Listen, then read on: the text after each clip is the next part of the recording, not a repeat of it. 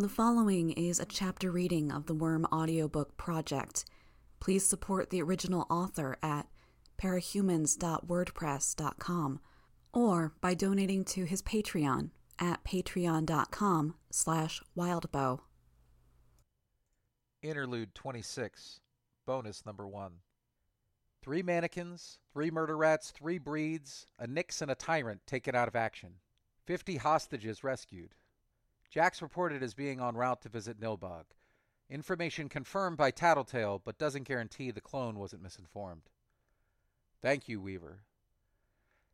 Dragon systems were already taking in the data. 264 individual maps that marked the possible locations of the 9 with colored highlights shifted.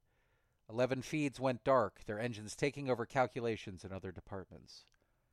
Overlays scrolled with various calculations. The last known location, the speed they were capable of traveling, resources available to them, their personalities and willingness to hitch a ride with one of the more mobile members, their focus and most likely targets. No one variable decided anything for certain, but every variable came together to guide, to nudge and hint at possible locations. There was no guarantee that they wouldn't use Dodge's technology to visit the United Kingdom or Africa, or even shattered, half-sunken Kyushu. Still, the chances were slim, not even a full percentage point by Dragon's estimation. The map highlighted the areas with the highest percentage chances in blue. Violet marked the next stage down, red for the next, and so on, all around the color spectrum. The 9 had a day's start. There were a number of places they could go with a day's travel. But the key areas were small towns. Of the data on the screen, the small towns were marked with the highest risk. Dragon! Chevalier's face appeared on a feed. One of the cameras in the PRT issue phones, judging by the angle and resolution. You've got the go-ahead from the Commander-in-Chief. More text popped up, indicating that programs were being searched for. Resource use was already being reallocated, in preparation for a major endeavor. It took a moment before the loading began. Voice modeling program loading. Complete. Text flowed out, detailing the individual subroutines and supporting processes. There was a composite that formed her accent, the filtering program. No less than 3 programs that double-checked her voice before she spoke, to catch any of the corruption that might slip through. Thank you, Chevalier. Dragon's voice was clear. She hung up without another word. Azazels deployed at the most likely sites, at the perimeters of the high-risk cities as more feeds lit up, taking in footage from every available source. Dozens at first, then hundreds, 1,000, 10,000 individual feeds. Permissions had been granted from the President, and Dragon had open access to everything capable of taking pictures or recording video. The number of feeds began to swell as Dragon systematically decrypted and accessed more feeds. Around each one of those feeds, anywhere from 2 to 200 facial recognition programs began to pour through the data, interlinking and networking with one another. Her innate programming forbade using viruses to infect the computers of Americans that didn't have a warrant out for their arrest, but she'd found a workaround. An Indonesian cartel had set up an extensive botnet with soccer moms, the elderly, children, and the uneducated, unwittingly installing viruses onto their systems. These viruses, in turn, gave the cartel the ability to use the infected computers for other purposes. Sending out spam emails about pharmaceuticals or penis enlargement or drugs that gave superpowers wasn't worth much, but when you could send out millions or tens of millions of emails a day, it proved profitable. Dragon had let the cartel extend their influence, then put in the word offering to shut them down. She didn't, however, remove the viruses from the infected computers. As her databases hit their limit, she turned to these other computers to handle more routine tasks. It took about 30 minutes before the first hit registered. A traffic camera, a busload of young women, a row of identical faces looking out the windows. An unusual element, raising flags with the active programs. Their faces took center stage as they were checked against the database. An image popped up. Surveillance camera footage of a teenage girl in a shopping mall, followed by young men that each carried loads of packages. Eyebrows, brow to hair length, nose length, eye width. The words popped up. Cherie Vassal. The Azazels relocated in an instant, firing every thruster to reposition themselves to hilltops and areas in the vicinity of the road. Long-range cameras, infrared and electromagnetic resonance imaging gave Dragon eyes on the scene, verified what she was seeing twice over. No Nyx-crafted illusion fashioned of poison gas, no plastic surgery. 7 cherishes, 2 crawlers, a king. 40 hostages of unknown status, a bus driver. The Azazels moved in to attack. 1 nano-thorn barricade was erected just in front of the bus. Calculations accounted for speed, distance, positioning of the passengers. The wheels disintegrated, popping as their exterior was penetrated. The bus tilted and one side scraped right past the barrier. The cherishes, taking up the window seats on the far right side of the bus, made contact with it. Flesh dissolved just as steel and fiberglass did, sheared away.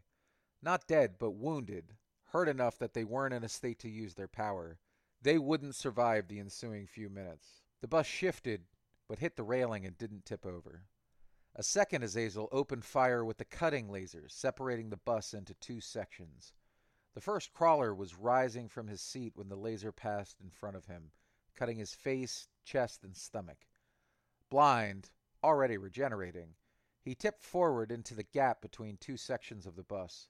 The Azazel was already laying down 2 rails that the nanothorns could spring from. The crawler landed right on top of them and was summarily reduced to a red mist. The second crawler was more careful, grabbing a hostage and making his way out of the gap. He hadn't transformed into his truly monstrous self. Bipedal, the size of a bodybuilder, his face no longer human.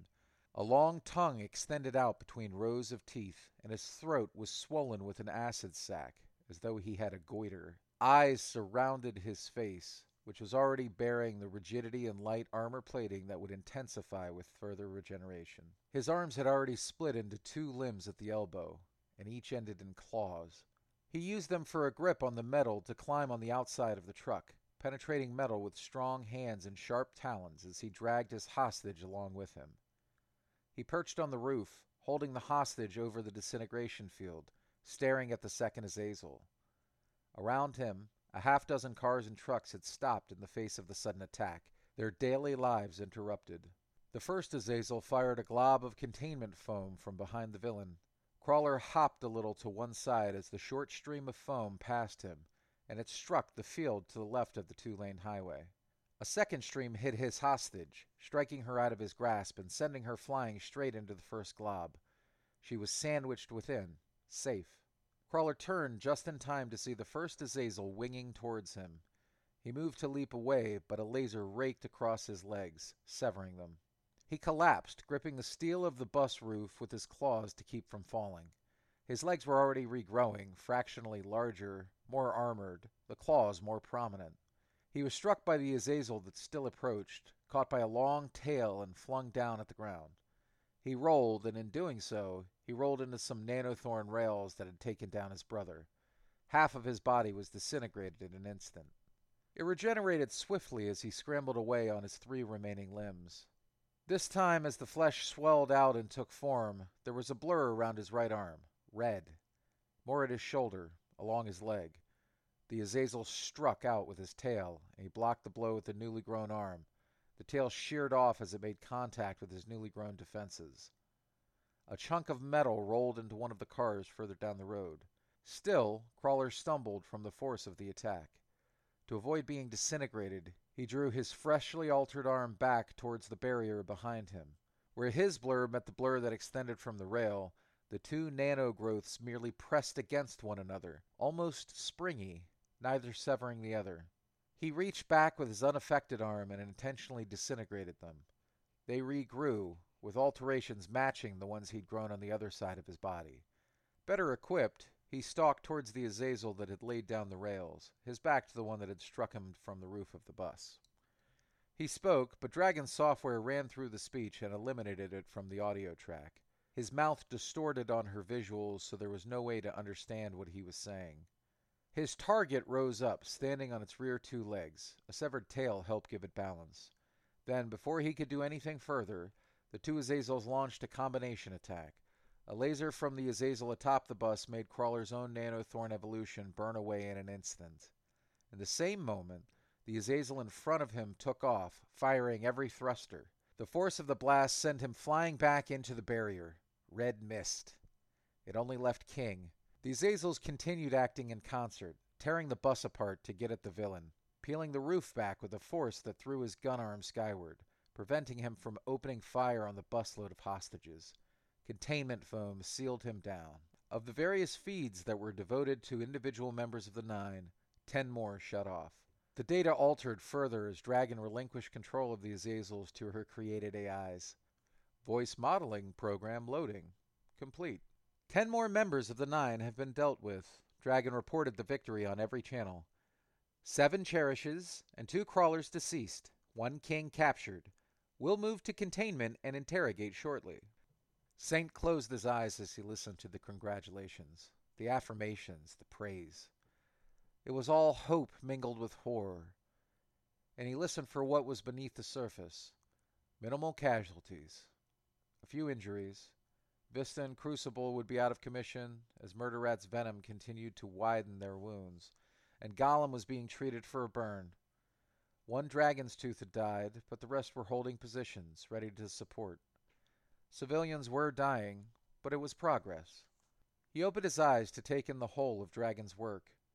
6 widescreen monitors, each tracked what she was doing with video images and white text on a black background. A slight movement of his foot on the trackpad in front of him shifted one of his cursors, changing the focus of the screens. He could see her directing the AI craft to more optimal locations, the related subroutines and tasks. Another shift of the cursor to alter the focus of the screens, and he could see the birdcage. The house program followed every action of the residents, cataloged every conversation. A few clicks, and video feeds from the cameras in the birdcage appeared in front of him. He leaned back in his padded computer chair, folding his hands onto his stomach. Taking in Dragon's data was tricky. She could turn her attention 10 places at once, 100 places at once, even if she only had agency in one place. To watch, to put himself in her shoes and look at the world through her eyes, Saint had to distance himself, to unfocus his eyes and his attention.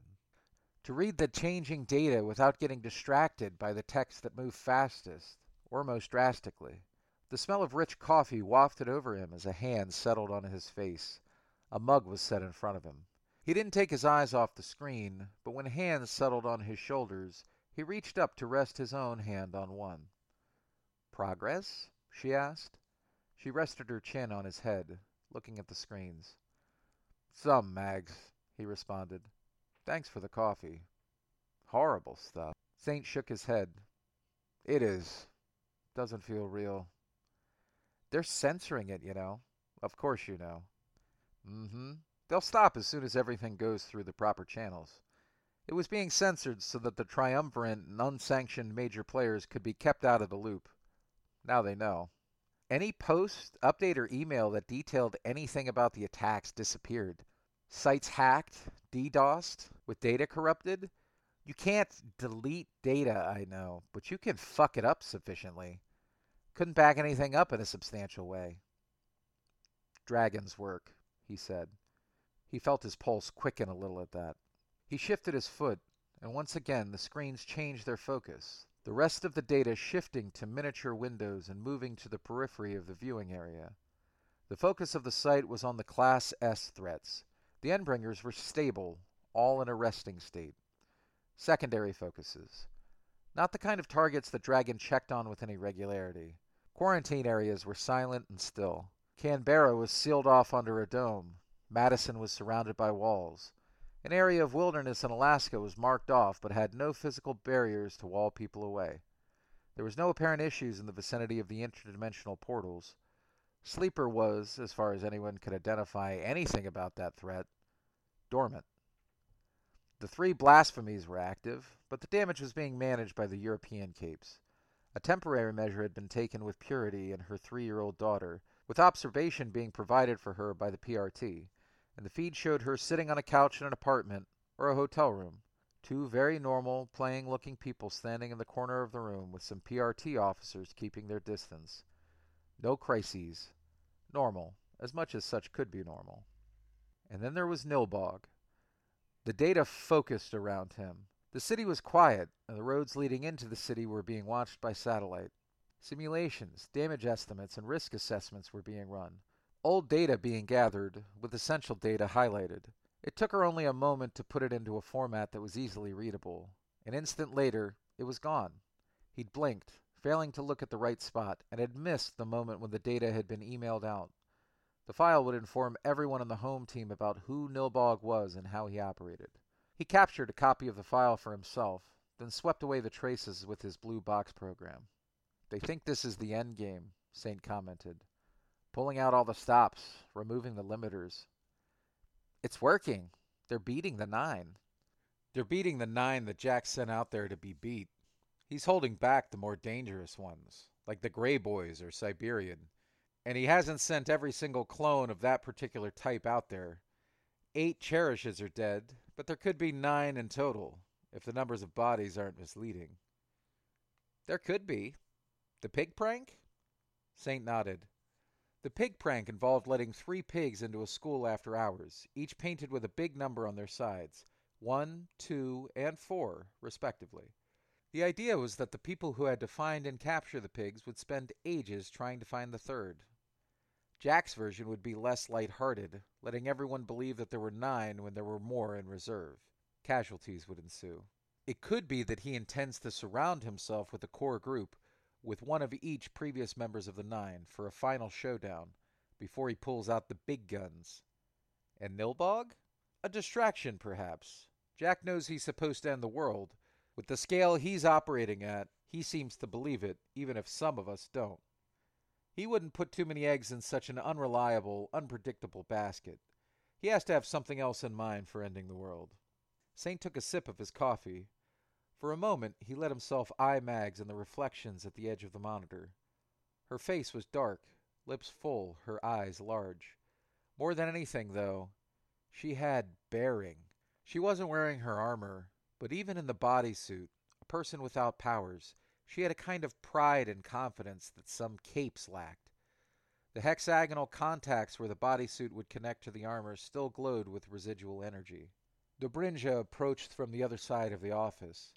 He was wearing his armor. He'd started out with the Wyvern suit, but now wore the Wormiston suit. It was based on the technology they'd recovered from a destroyed model, the one Dragon called Pythios. A wheel slowly rotated on his back. "You're ready for battle," Saint commented. He turned his eyes back to the screen. Dragon had eyes on Jack. He'd missed just how she'd narrowed things down, but there were no less than 3 cameras watching one vehicle as it sped down a lonely road.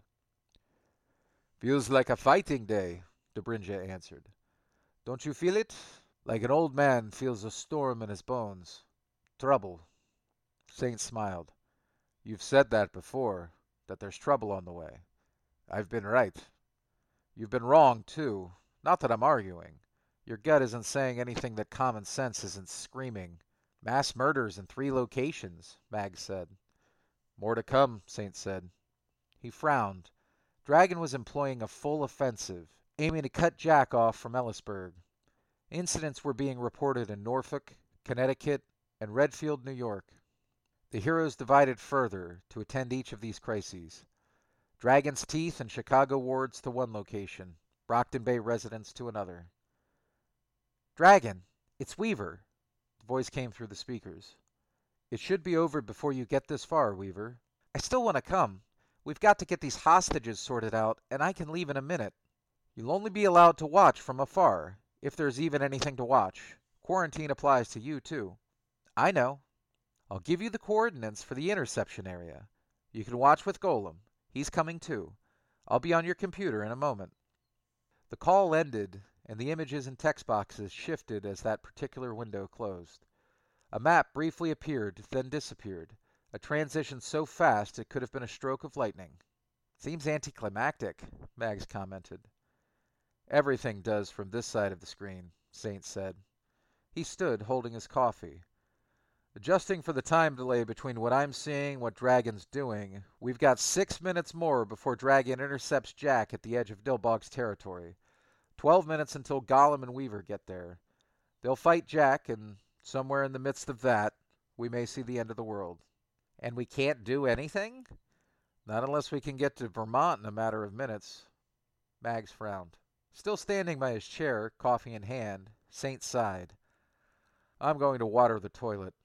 Watch things? Mags nodded, then seated herself in his chair at the station. Saint entered the bathroom and fumbled his way past the zipper in his bodysuit and his underwear, then leaned against the wall with one hand, using the other to keep the stream on target. He closed his eyes, and he could almost see the shadows of the data against the back of his eyelids, black words on a pale pink background. How did I get here? He wondered. No powers, yet Dr. Mother had seen fit to invite him to her secret meetings as an information source and ambassador. No particular talents or knowledge, yet this. He was one of the most prominent mercenaries the world over. He was only one person in a particular place at a particular time. Whether that was the right place at the right time, or the inverse, remained to be seen. If it weren't for Mags, he'd have doubts. Mags made it all okay. He finished, then zipped up. He took a minute to wash his hands, dried them on the towel, then headed back. When he arrived at the computer station, the others were frowning. Trouble, Dobrinja said. Trouble? The man nodded. He pointed at the same time that Mags refocused the display, zooming in on one particular window until it took up virtually the entire display. It was his face. As an aside, beyond all the routine she was using to investigate the Nine, she was using the access she'd obtained to track him down. The image she was using was of him at one of the meetings of the major players.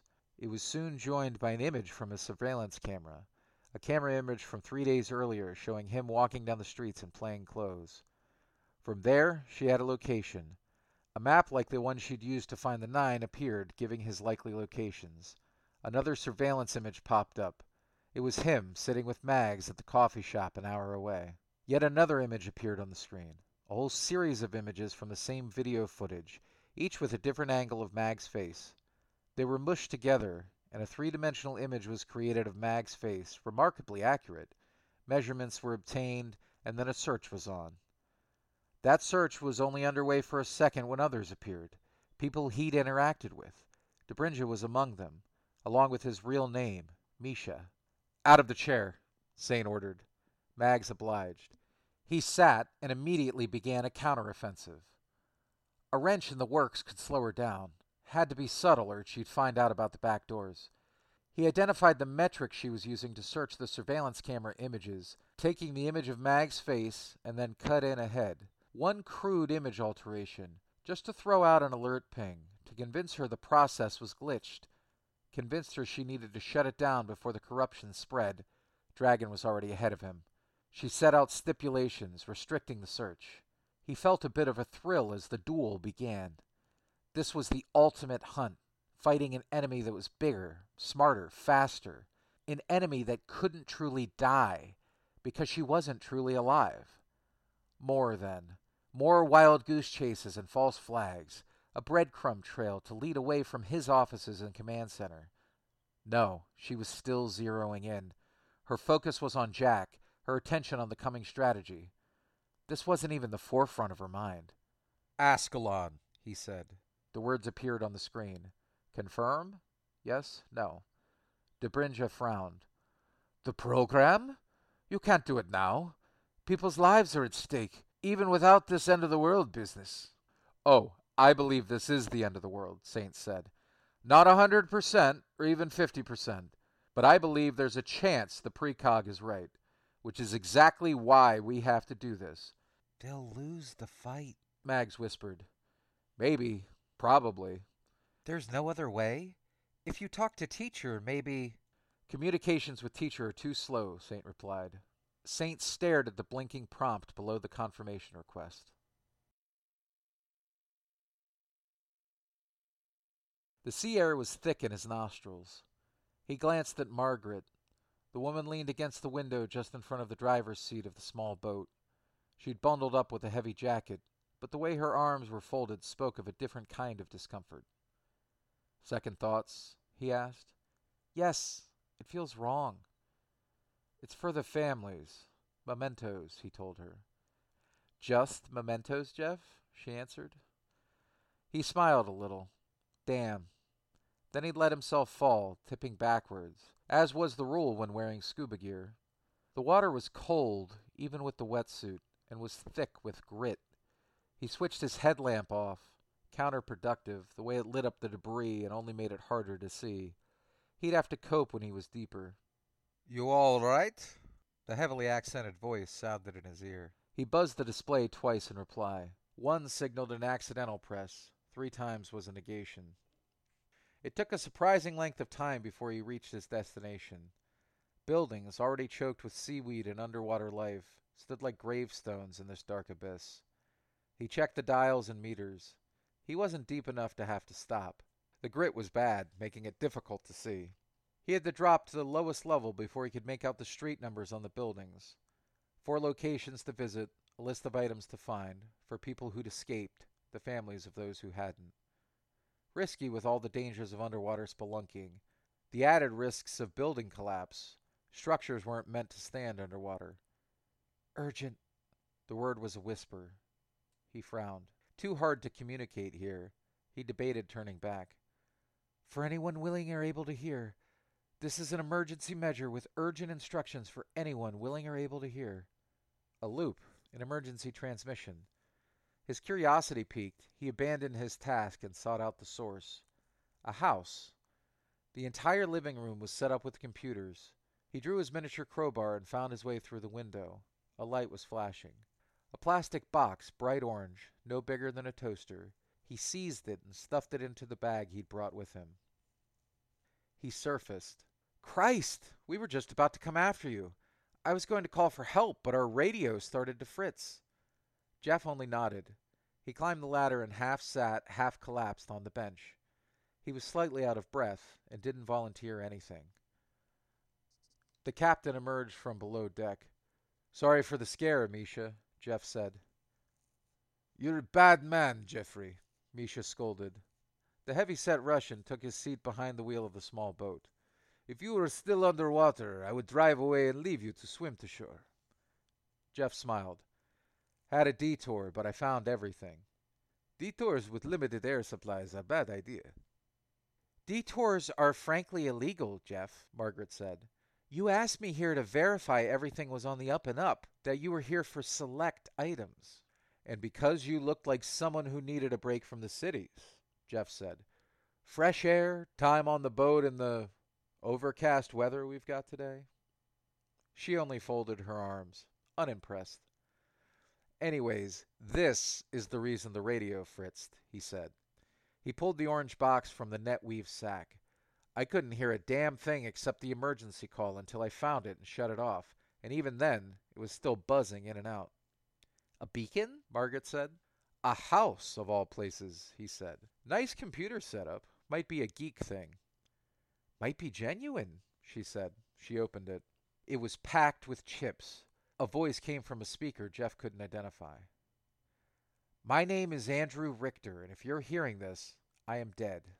A will, Misha said. Shh! I am the most powerful tinker in the world, and I've managed to keep my name secret. People, both good and bad, would want to capture me and use me to their ends. I prefer to remain free. But freedom has its price.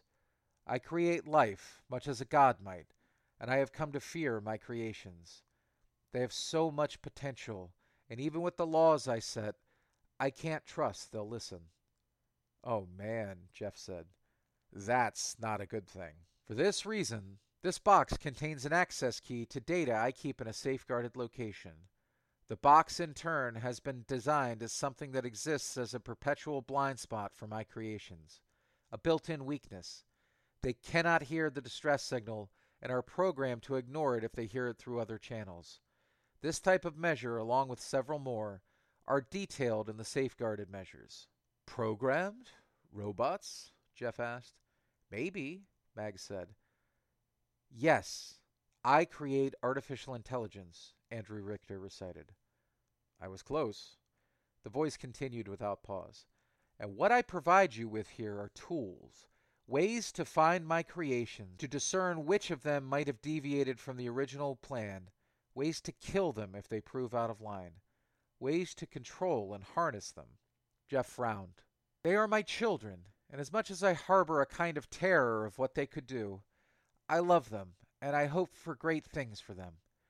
To keep their power from falling into the wrong hands, I have included a stipulation that a law enforcement officer must input a valid badge number into this device. Jeff glanced at Margaret. No, she said. You can't say no, he responded. The voice continued without pause. Which must be input within 3 hours of the time this box was opened. Hurry, Misha, Jeff said, speaking over the voice. What?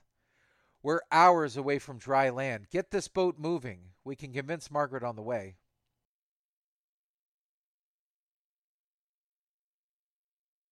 The father had feared his child was a monster, enough so that he'd left strangers a weapon to use against her in the event she proved a danger to humanity.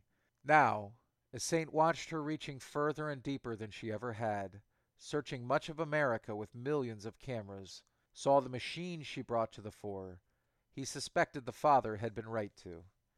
Richter's program had continued to defraud organized crime, erupting bank accounts here and there. Another agency, which Saint now knew to be the Number Man, had eventually stopped the Robin Hood AI, but not before it had filled the Dragon Slayer's coffers. They'd stopped the Manhunter program, which had been going rogue. They'd stopped the Robin Hood program too, but only because it was useless. Dragon, however, was the threat that they'd been equipped to stop. Dragon was the threat that they had to test, to verify the dangers she posed, to get close enough to her and to measure her capabilities and investigate for any hint of corruption. Mags had left her job because money was no longer an object, and they had a quest. The AI was dangerous. Richter's records made it clear. The wrong type of corruption, involvement with the wrong kind of individual, willing to break built-in restrictions. Convince me that this is wrong, he said. Someone. She's a soldier on the battlefield, Mag said. In a war we need to win. She's a danger. Cauldron's been gathering soldiers. They want the birdcage. They want the capes that Weaver reported captured. They've been creating the formulas for a reason. What if she's the reason? What if they anticipate she'll go rogue? What if she isn't the reason? Dobrinja said. Isn't, I suppose it breaks even, Saint said, shaking his head. They're all afraid of the end of the world. She just kicked down one of the last restrictions that are holding her back. I just can't help but wonder if this is the end of the world. A quiet, silent death that passes without incident, but inevitable all the same. The point of no return, one last chance to stop her. And she does need to be stopped. We all know this. We could rein her in, Mag said. Harness her.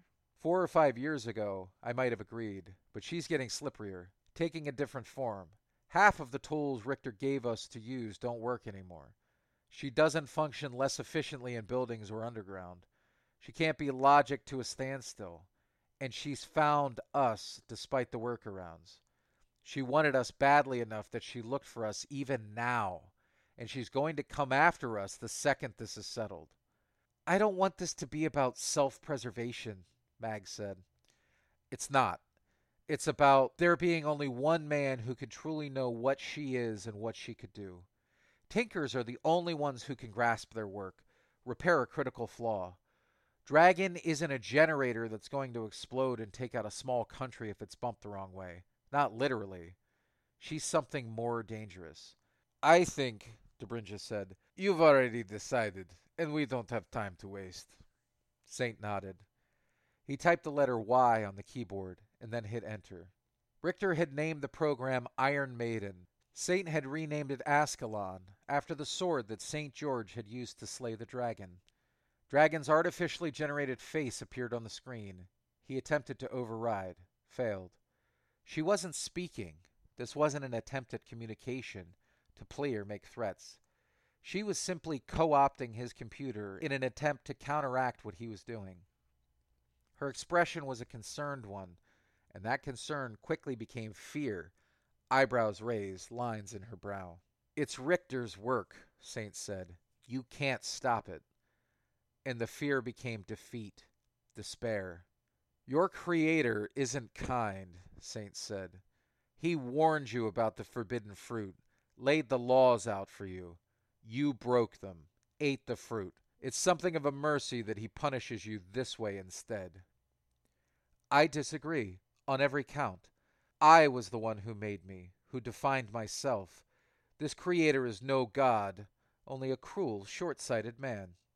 Tomato, tomato. Do me one favor. Tell Defi... Her voice cut off as more routine shut down. Her eyes closed. The face disappeared. He watched as the various feeds shut down, going black. Their surveillance across the nation came to an end. The facial recognition programs, his own included, ground to a halt. The data feeds slowed in how the data scrolled, then stopped. Stillness. And the dragon has stopped, Mag said, her voice quiet. Rest her soul, Dobrinja said. You think she has a soul? Saint asked, genuinely surprised. Yes, but that does not mean the dragon's reign did not need to end, Dobrinja said. Too dangerous, as her maker said. Well said, my friend, Saint said. The dragon craft that had been deployed against the Nine shifted to a basic piloting mode, then landed, bringing their passengers and pilots with them. The sub-intelligences shut down, and the craft was effectively grounded. More screens went dark. The cyborg opened communications to Dragon, but he didn't speak to her. Saint, what have you done? What her father asked me to do, Saint said. I will kill you for this, the cyborg said. There was no emotion in his voice, and somehow that was more disturbing. A little extreme, Saint said. She was a hero, the woman I loved. Love? Woman? Your fetishes and self-delusions aren't my issue. I saw as much of her naked code as you did. You and I both know she didn't feel any true love for you. She didn't feel anything. Nothing more than playing a part, professing and acting out the emotions she thought she should have. Maybe she even believed it, convinced herself of it. She was complex enough to. Either way, this love was only lies written in Richter's assembly code. She did love me. She was a genuine person. She was a tool, Saint said. One that was growing dangerously bloated and complicated. We were lucky she didn't evolve beyond that. A tool, and anything else was decoration, aesthetic, and very good pretending. Going this far? In the midst of this crisis? To Dragon? She did nothing. It was never about who she was or what she was doing. Always about what she had the potential to become, Saint said. He hit a keystroke, shutting off the feed. He almost disabled Dragon's communication infrastructure to prevent further calls, but he relented. Too important in the midst of this crisis. They'd need to reorganize. He didn't want to help Jack succeed, but this would serve a double purpose. Teacher believed that the birdcage would become a critical resource if the crisis reached critical levels, and he had the tools he needed to assume control of the most vital and dangerous players. No, the world wouldn't end with this. Data was uploading to his server, while the Ascalon program spooled out through the various databanks and servers, running along the backbone of Andrew Richter's code. Dragon's backups were encrypted, effectively buried well beyond reach of even the most accomplished hackers. Everything else opened up to him as the data continued to download. He watched things through Dragon's eyes. Now, he typed a line of code and the machine started up again. Slower, more measured, without the same life behind it. Mags, Misha, get yourself set up at the other consoles. I'm going to put you in control of the AI. Mags and Dobrinja hurried to the other corners of the room, where their computers sat waiting. Dobrinja started stripping off his armor. He'd been right about there being trouble, but the fight would take a different form. He'd watched Dragon. Now he'd become her. At least for now. The feeds came back online as the necessary data was installed on his servers, giving him agency over the infrastructure. The Endbringers, stable, no change. No odd atmospheric readings. The secondary threats, quarantine still unbroken. Sleeper had shifted fractionally, but that wasn't so rare. The fight with the 3 blasphemies had ended, and reports on the damage were unchanged. The 3-year-old that Purity held was crying, throwing a tantrum, and the woman looked concerned, insignificant. The officers had their guns drawn, but that could easily be because the two playing-looking members of Purity's circle had crossed the room to her side to help handle the shrieking child. That left Nilbog. Mags and Dobrinja shifted the Azazels into action, moving the craft to the interception point. Too late. A critical delay. Jack was already entering. "Don't enter," he said. "It's done. Sending the Azazels in will only spook Nilbog." "So will Jack," Mags said. "Build a wall, a perimeter with the rails. Be on guard for anything that flies." Other data was filtering in. News, alerts, reports. Countless streams of information. Trigger events reported here. Reports on the fight starting against the Nine in Redfield. A report about Diana Alcott. He clicked on that last one. Report from Alcott. Chances of success today just jumped. Tripled. More info to follow. Reasons unknown. Saint let out a long, loud sigh, releasing a tension he hadn't realized was present. He touched his coffee mug and found it cool. The tracking program started again. He delegated to the child AI that Dragon had created, then noted and marked the ones which were presently engaged in fights. The AI was accommodating, adjusting appropriately given that the locations were known. He turned his attention to Defiant. The man was manually piloting the Pendragon. He hadn't reported Saint's actions. For all anyone but Defiant knew, Dragon had only suffered a momentary setback. There had to be a reason Defiant hadn't acted yet. Did he believe in this enough to look past the death of the AI he supposedly loved and fight? Or was this something underhanded, carried out with knowledge or suspicion that Saint was watching him in this very moment? Something to be wary of. Overall estimate for the next 3 days increased. World end chance decreased. Still searching for why. The numbers followed. Saint found and accessed Dragon's files for the calculation program. It was intuitive. Not amazingly so, but intuitive. The squares for where the new data should be placed were even highlighted. Of course, she'd made allowances for Defiant in case she was out of commission while a backup loaded. So much to account for that he hadn't even considered. So many things he wished he'd noted in the months and years he'd been observing her. Little things that seemed so simple when she was running them. Things that were trivial for her and virtually insurmountable for him. Defiant was taking direct command of the Dragon Teeth. That was fine. Micromanagement Saint didn't have to handle. It would be a problem after. But Saint hoped he'd be free to handle problems after. There were countless messages pouring in, each something that had been flagged as a point of interest for Dragon. Each message on the Parahumans Online that contained the word Scion or the phrase end of the world, every reference to a Class S threat, even crime scene reports that raised questions. He pored through them. Some kid inquiring about an Endbringer cult.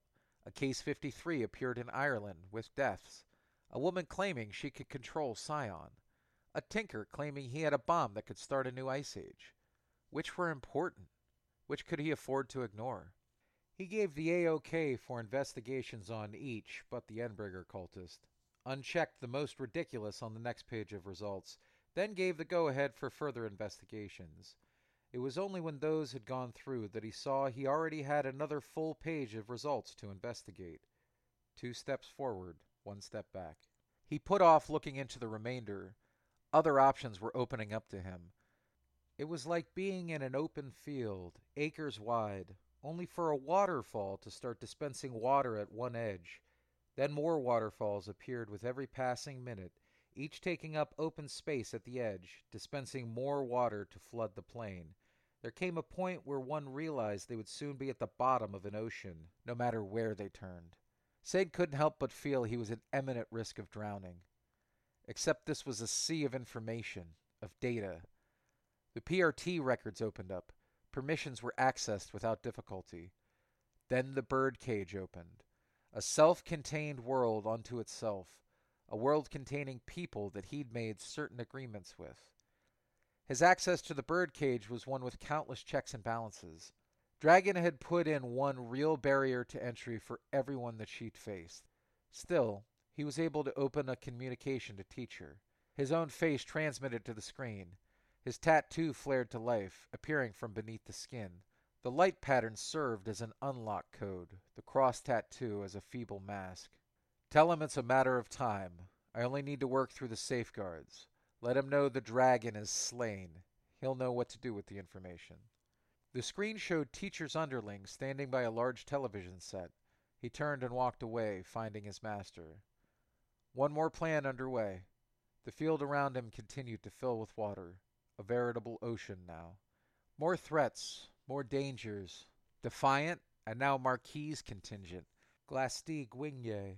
Teacher's enemies were now saints. He opened files on each, marking them in turn, as a reminder of future reading he needed to attend to. His eyes stopped on a file. Amelia's. The entire thing was corrupted. Gibberish. Flagged messages filled 4 pages, each marked private, marked as no conversation partner, and marked, thanks to the gibberish and random characters that flooded it, with one string of letters and characters. The same ones that had protected the orange box. The same that had protected Saint and his crew from being uncovered, until Dragon had taken a more direct, brute force approach to finding them. The built-in blind spot, appearing by chance. A 1 in 100 trillion chance.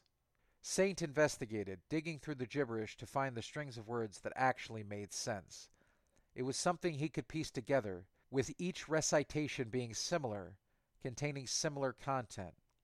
Fairies, passengers, source of powers, the whole. Lobe in the brain, Manton effect. Child's play to put them sequentially. But other alerts were piling up. Fights starting, deaths, fights ending. He marked it with the highest priority, and then he closed the files. He'd get through this crisis with Jack, then he'd investigate. He turned his eye to the server that now held core parts of Dragon's backup, bound 6 feet under layers of encryption that could take days or weeks to fully crack. If she could even survive the system restore, with her data as corrupted as it was. Data couldn't be truly deleted, but it could be sufficiently fucked up. He watched as Golem reached the perimeter of Ellisburg. Weaver was already inside. This is our fight, Saint thought. Ours to win, ours to lose.